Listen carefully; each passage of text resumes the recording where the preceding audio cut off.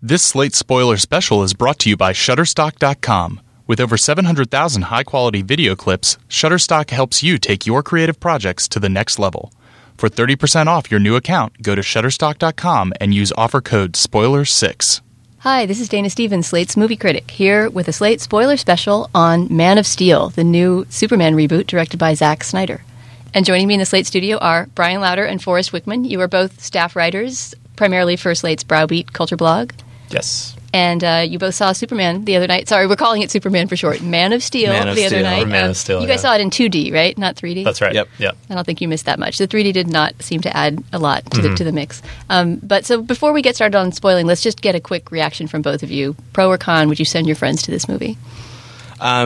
I found it extremely technically impressive, like overwhelmingly technically impressive in terms of the sound, the effects, the design. I thought the acting was pretty good, but I still had a hard time getting caught up in it just because there weren't very many relatable human characters.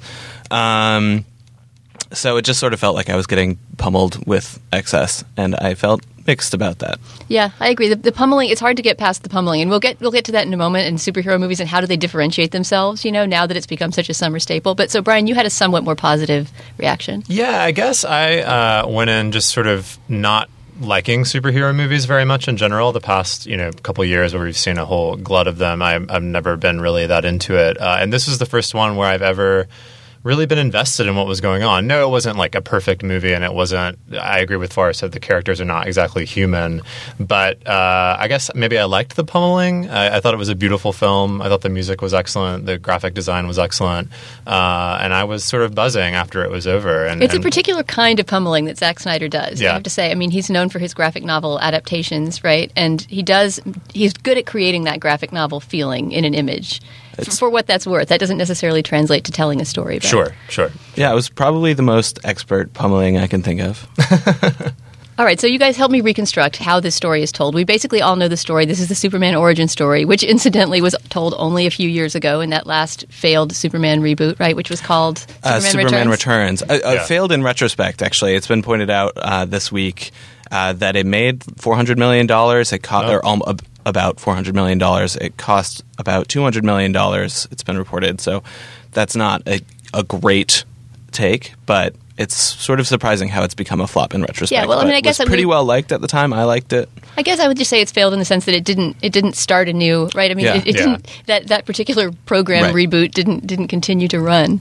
So the origin story we all know, right? Superman as a baby is named Kal-El. He's shot off from Krypton into space by his parents. I don't think we see his mother in earlier Superman movies necessarily, do we? It's always his father, Jor-El, that we see launching him off into space. Yeah. But in this case, we see both the parents. I think the very first thing we witness is Superman's birth, right? Yeah, which, according to this movie's conceit, is the first live natural birth on Krypton in centuries. That's right. Because they have developed some sort of Matrix-like system where these robot pods develop fetuses. I'm not quite sure what evildoer wanted that to happen or why that's in place. Yeah, it seems like Krypton is some sort of communistic dystopia where everybody from birth is assigned a particular occupation. And so that's part of what Superman represents for the Kryptonians, is a break from that. Yeah.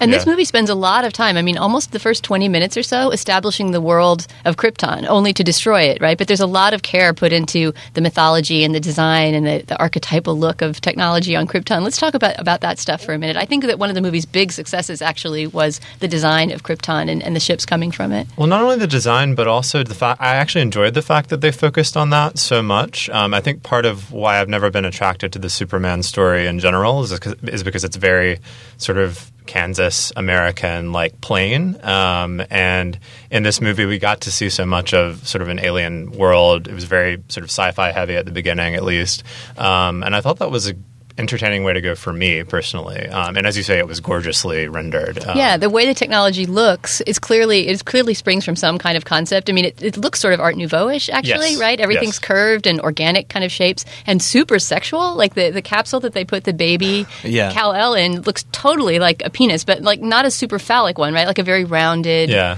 Anyway, I thought it was cool looking stuff, but it was kind of pushing, some sexuality boundaries in the way it looked. Yeah, it had a little bit of like an H.R. Geiger alien look to it. I'm surprised and glad that you really got caught up in the opening stuff. To me, there was just way too much like Kryptonian partisan politics at the beginning that I didn't understand.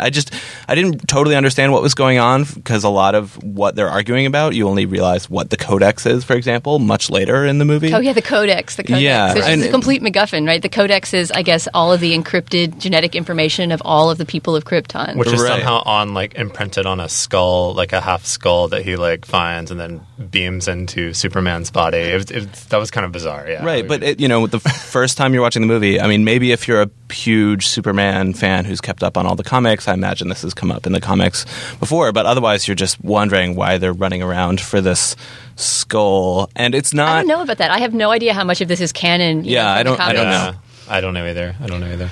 But I was thinking about why I couldn't get caught up in this at all, like the politics of this world. It reminded me of the beginning of Thor a lot, and in fact way too much of Thor is like this. And I think it's possible to do, Star Wars is all about like an alien world where a lot of people look like humans, and diplomacy and all of this stuff, right? Yeah, but in Star Wars, you open with like that opening shot that's the tiny ship against the humongous one, and then you spend all this time getting to know Luke Skywalker when he's just like this small town kid on his farm taking the power converters to Tashi Station or whatever, and that makes him very relatable, like just like us, and you don't really get that in this. So I actually wish there was more of the sort of American heartland, believing in the goodness of Kansas kind of stuff. So there's two problems converging at the beginning on Krypton, right? One is that the core, which they've been mining, right? Yeah. I think one of the very first lines that Russell Crowe as Jor-El gets to say is something like, mining the core was madness, right? Yeah. So we know from the beginning that mining the core was a big mistake and it's going to collapse. But then there's also a war going on between the forces of General Zod, who's the bad guy, played by Michael Shannon, and I guess the rest of... Yeah, it seems like everyone's unhappy with the High Council, both Superman's father, who represents sort of the science/peace side of society, and then General Zod, who's like the militaristic person. Neither one of them seems to be very happy with the decisions that the Council's made, and Zod, chooses to sort of take over the society, I guess, even though the planet is collapsing around them, so it doesn't really matter, but... Yeah, I didn't really get what Zod's end game was. If he was so against what Jor-El was doing, what was his attempt to save the planet? We don't know. It's not clear. Yeah, I think it's like a military coup to sort of assert control and make things work again. But they couldn't stop.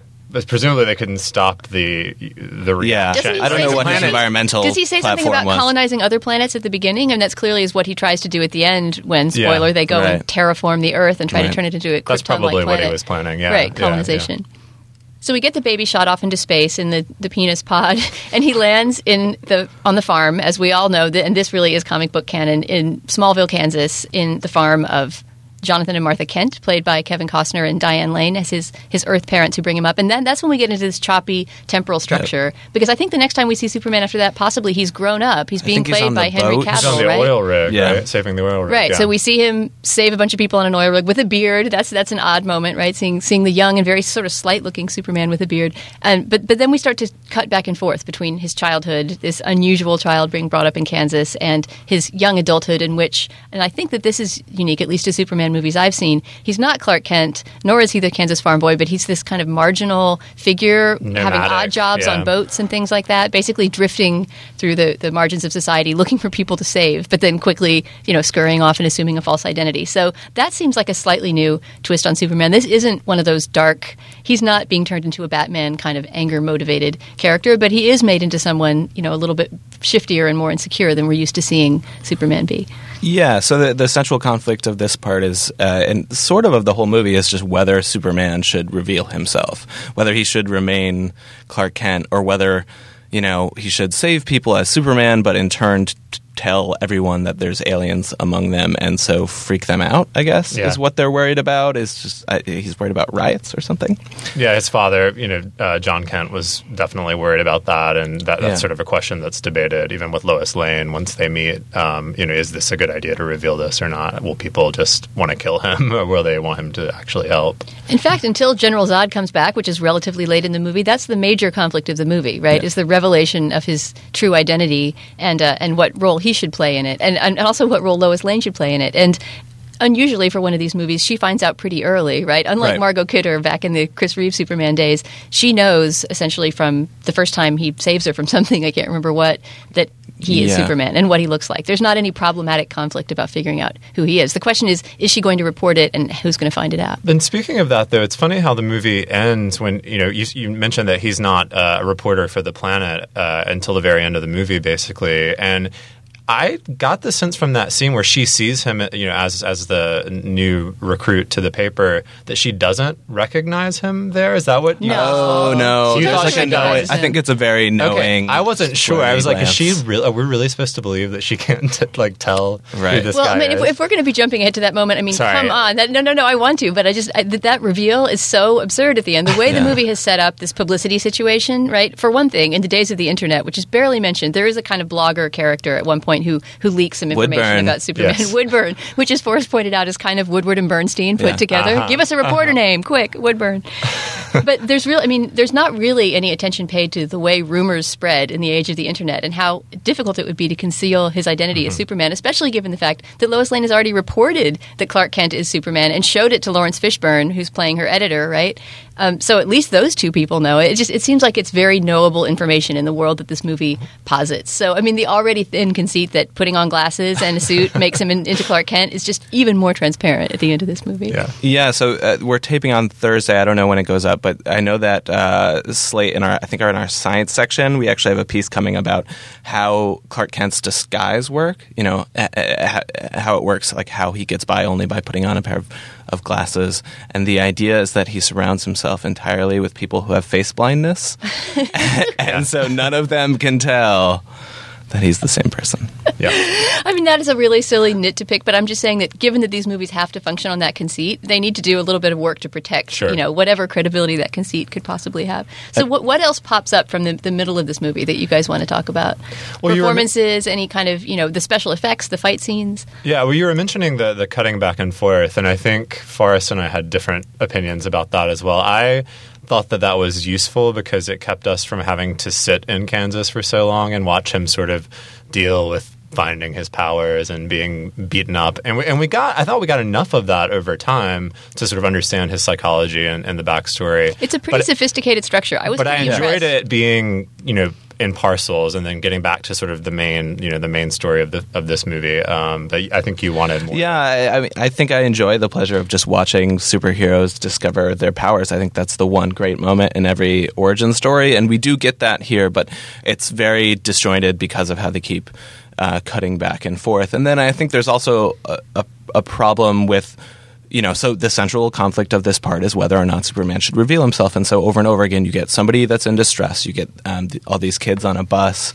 You get a woman being sexually harassed at a bar. You get an oil rig that's falling down. And so you get the same thing over and over again. And then ultimately his father in a tornado. And it seems like that should have happened maybe twice and not 4 times. If I'm probably forgetting more of him having because to make it starts to this become decision. comical, right? It's like that part of his life is tedious. him trying to avoid having to save people, but he can't help it. Every bus he's on crashes, right? And every place he goes, there's a tornado or an oil rig fire. This is true, yeah. Although we should note that it's not actually comical because almost nothing in this movie is funny. Yeah, what about the lack of sense of humor in this movie? Do you really think nothing was funny at all? There are a few, I laughed a few times. I mean, I think, it has a few laugh lines. I should also say I'm fine with humorless movies. Like this movie feels, of all the Superman movies, most like a Christopher Nolan Dark Knight movie, and he produced it or executive produced it. And I really am a big fan of most of those movies. But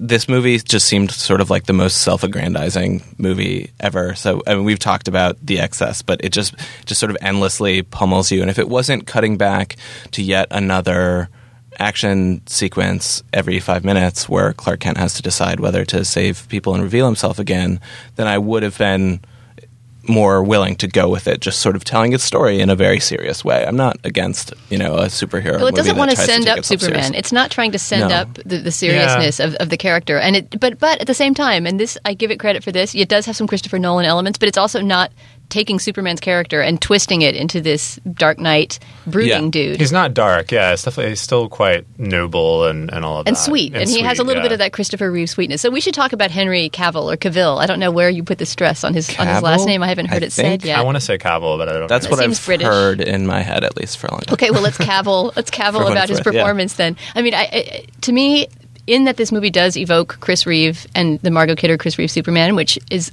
completely different in tone, right? But something about the sweetness of the character, I think, is supposed to invoke Chris Reeve. Am I crazy in thinking about that was a performance reference for him?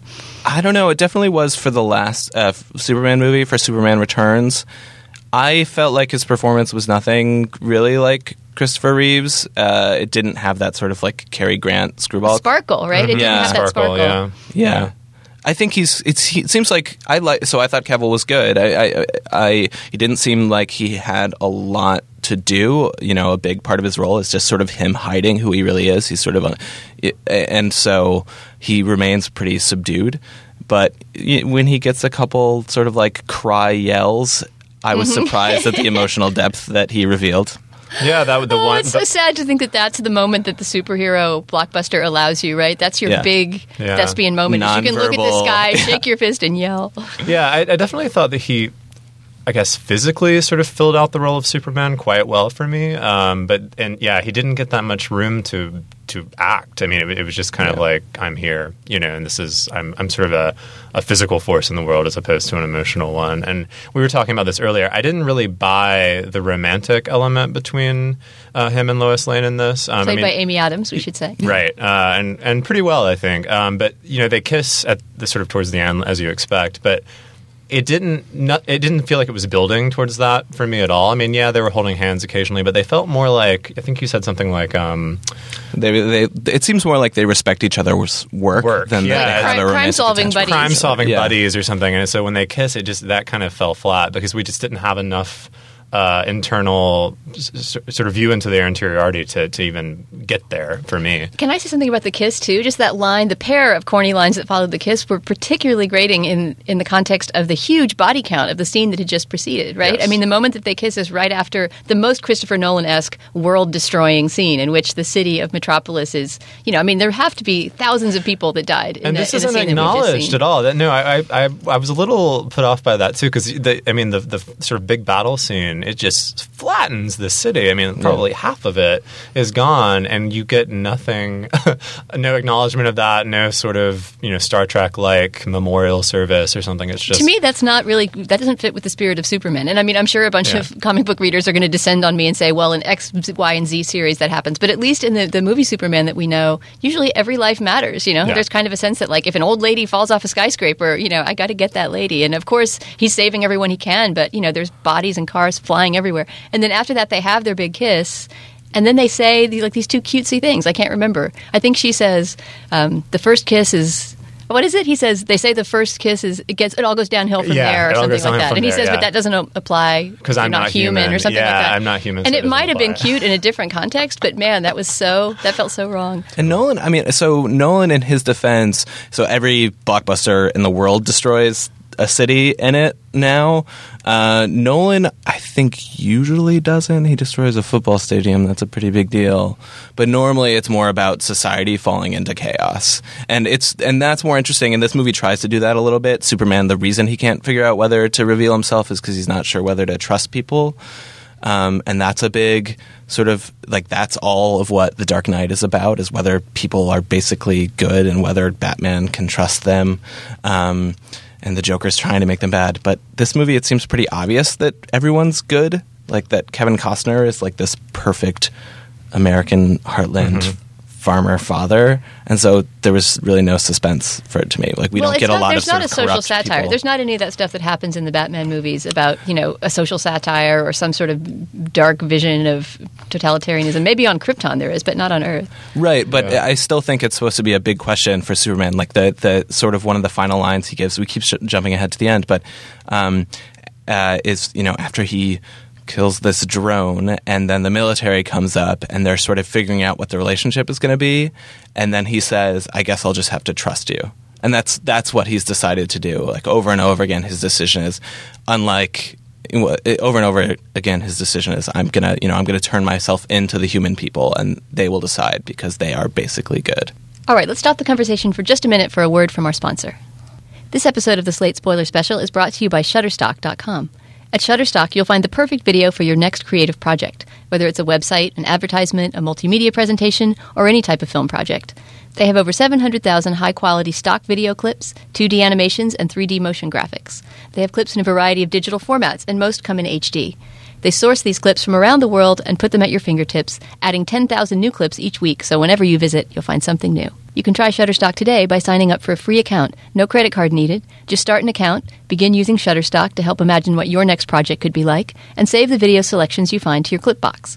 Once you decide to purchase, use the offer code SPOILER6, and new accounts will receive 30% off any package. That's Shutterstock.com, and for 30% off new accounts, use the offer code SPOILER6. The Spoiler Special thanks Shutterstock for their support. So back to Man of Steel. So as long as we're spoiling, let's get to the return of Zod and the multiple big action climaxes of the movie that happen after Michael Shannon and his merry crew of bad Kryptonians come back to Earth. Kryptonians, I guess, yeah. So when Zod shows up, he announces to everyone, it sort of destroys Superman's whole plan of keeping himself secret, because he announces to everyone that they are not alone. He does it in like 8 languages that apparently Michael Shannon and Zod have learned. He takes over the world's television sets, which again, it seemed a little bit old school. Like that was something that could happen back in the 70s. Everybody gathered around their TV set. Right. He didn't use the internet. He didn't use new media to disseminate his message. Yeah. And so he demands that Superman turn himself in or to Zod, or he will destroy the whole Earth, I think is what he says. And so Superman does that, and then we learn there's that weird dream sequence.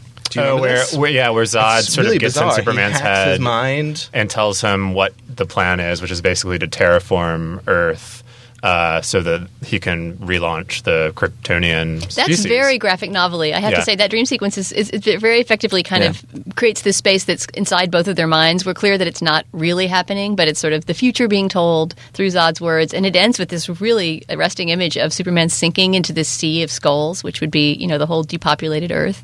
That was pretty powerful in its punchy graphic novel way. So we were talking a little bit before taping about how these tentpole blockbusters, which at this point are almost sort of like medieval canon that have to be respected, and you can just tinker around the edges with the aesthetics of it, how they differentiate themselves from one another. And something that stood out in this movie, I don't know that I necessarily loved it, but it was definitely a Zack Snyder's signature thing, was the speed at which the final battle between Zod and Superman takes place. So as always, right, with these hyper-technologized battles, it comes down at some moment to just two guys slugging it out, a good guy and a bad guy. And that's happening with Zod and Superman, flying over the city of Metropolis, punching each other.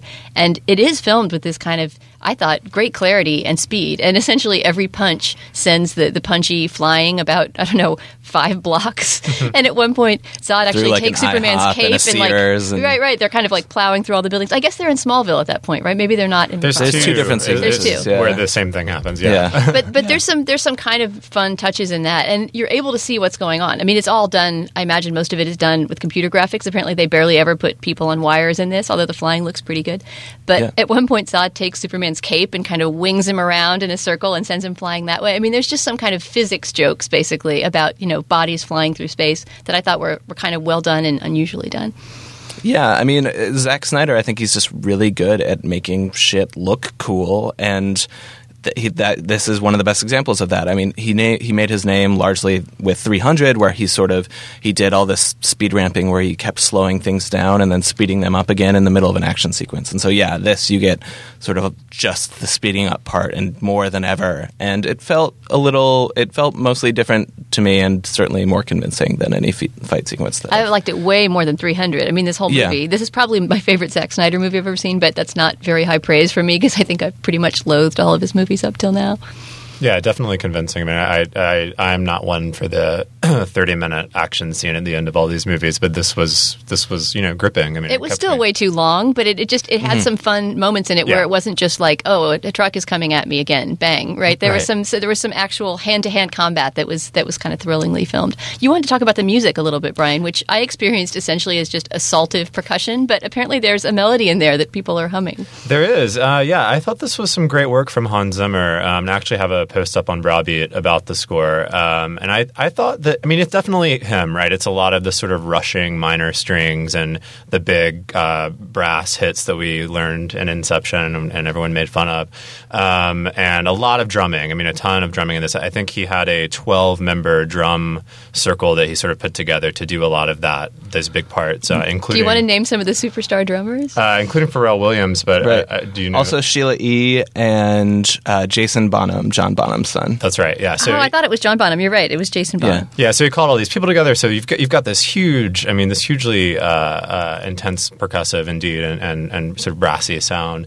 that's very Zimmer. And I happen to like it. I mean, you might think it's noise. I think it's a sort of, I call it like dramatic minimalism, because it kind of he does this thing where he starts out very softly and then layers build upon layers, and then you have, you know, a big hit, and then it sort of dissolves back into the ether. But well, the curious thing for me is just that there was a melody in there. Can we just stop for a minute and maybe play the melody so other people can, unlike me, pick it out when they see the movie?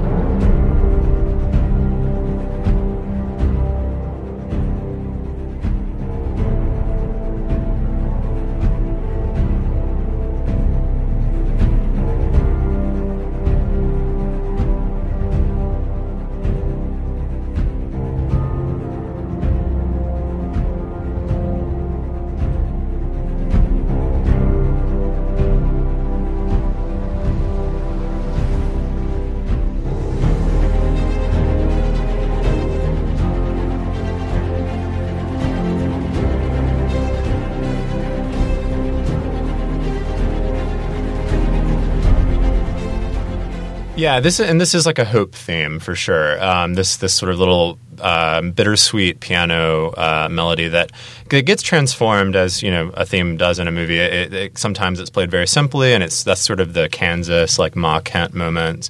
And other times it's orchestrated such that it's more noble and more heroic. But I thought it was sort of classic film scoring stuff. I mean, and it harkened back to some degree to John Williams' work on the original movies, which is, you know, so iconic. Without having to quote him or even really riff on that theme, it carried through the spirit in a useful way.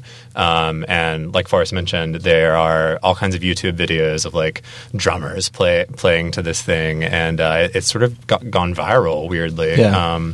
So I think it was a successful score. I mean, in our theater, at least, I thought they played everything too loud. Like the speakers were too loud. Yeah, I wasn't sure whether that was the score or. I think if you listen to the score, you know, on the album, it's much more balanced and nuanced than it came through in the screening we were at. But you know, hopefully people will go out and check it out that way. Any film score that goes viral and people are going around playing drums too, I'm good with that. Okay, wait, one last thing we haven't mentioned, which I think is pretty big, is Michael Shannon making his, you know, sort of supervillain debut. I was really excited that he was going to be playing the supervillain. Love Michael Shannon. I mean, I don't think it's really his fault necessarily, but he seemed ill at ease and lost in that role to me. And I just kept thinking, like, collect your paycheck, you know, go home, do lots of interesting theater with it, and please never do this again. You know, that was how I felt about Shannon as Zod. Yeah, I felt that way too. Before we went to see the movie, you know, some people were, whenever anybody was less excited about it, the one thing I kept falling back on is I've never seen a Michael Shannon movie. That I have not been entertained you at dinner trying to get your friends to see Man of Steel. Guys, Michael Shannon. Shannon's in it. Yeah, there's some there who are takers on that. And this was, I think, the most boring performance I've seen from him. I think I liked it more than you did. I thought he was good, but it was not, it didn't, I mean, you know, he often packs in these eccentricities and like this thing where he blinks his eyes in sort of very deliberate ways. And he can be so terrifying. I mean, he's always so terrifying. And in this one role where he needs to be the most terrifying, he wasn't. I mean, I think he was deliberately trying to not chew scenery and not do a hammy performance and be very still and restrained, and that would be where the threat would come from. And I don't know that was necessarily his mistake, but I don't know. To me, it just seemed like he wasn't enjoying himself. Yeah. So at the moment at the end that we see Henry Cavill as Clark Kent walk in and unconvincingly hide his identity behind glasses, is the implication that there will be more Superman movies? And should we expect more? And do you guys want more? Yeah, I definitely want more. I was impressed by this reboot. I think it has legs, and I think they could absolutely go further. And now that everything's in place, we won't have to have as much of the mythology that Forrest didn't like. And we've got everyone sort of where they need to be for the main line of the canon story. So I think they absolutely could go. I think that would be fine. I'd be happy to see another one. Yeah, I would definitely go see another one. I think the cast is great. I think pretty much all of the elements here are really promising, except for the script. Maybe it was probably the biggest problem for me, and I think that's something they could correct for a lot of the reasons that you suggested. So I would go to another Man of Steel movie.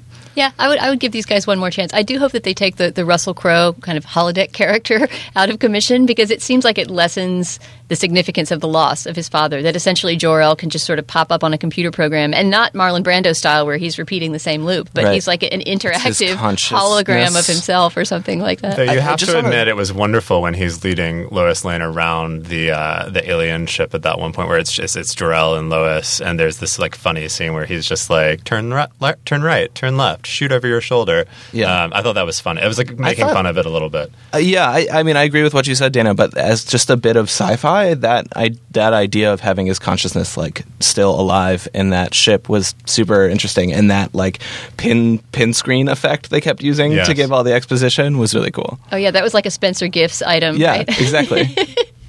All right, well guys, thank you very much, and if there is another Man of Steel movie, please come back and spoil it with me. I'm in. Absolutely.